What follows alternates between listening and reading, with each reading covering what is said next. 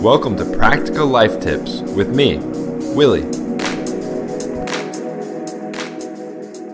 Be weekend consistent. And by that, I simply mean that anything you're working on, any new habits, any new skills you're practicing, make sure that you don't skip the weekends. Personally, there's a few things I'm working on right now. Brushing up on my Italian, waking up earlier every morning, and stretching. It's really tempting to treat things like that as a Monday through Friday goal. But if you really want to improve or incorporate those things into your life, they need to be 7-day-a-week things. Be weekend consistent.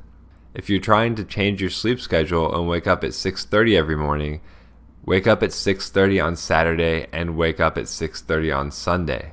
It may sound like a pain waking up early on the weekends, but on Monday you will thank yourself. Think about it this way. An average month contains 30 days or 4 weeks. At least 2 of those days every week are a weekend.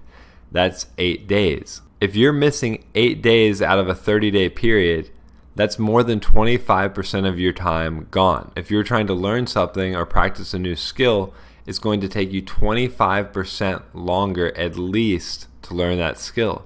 And if you're working on incorporating a new habit into your life, it's going to be almost impossible to do it if you're taking 8 days off a month. So this weekend, make a pledge to yourself to be weekend consistent.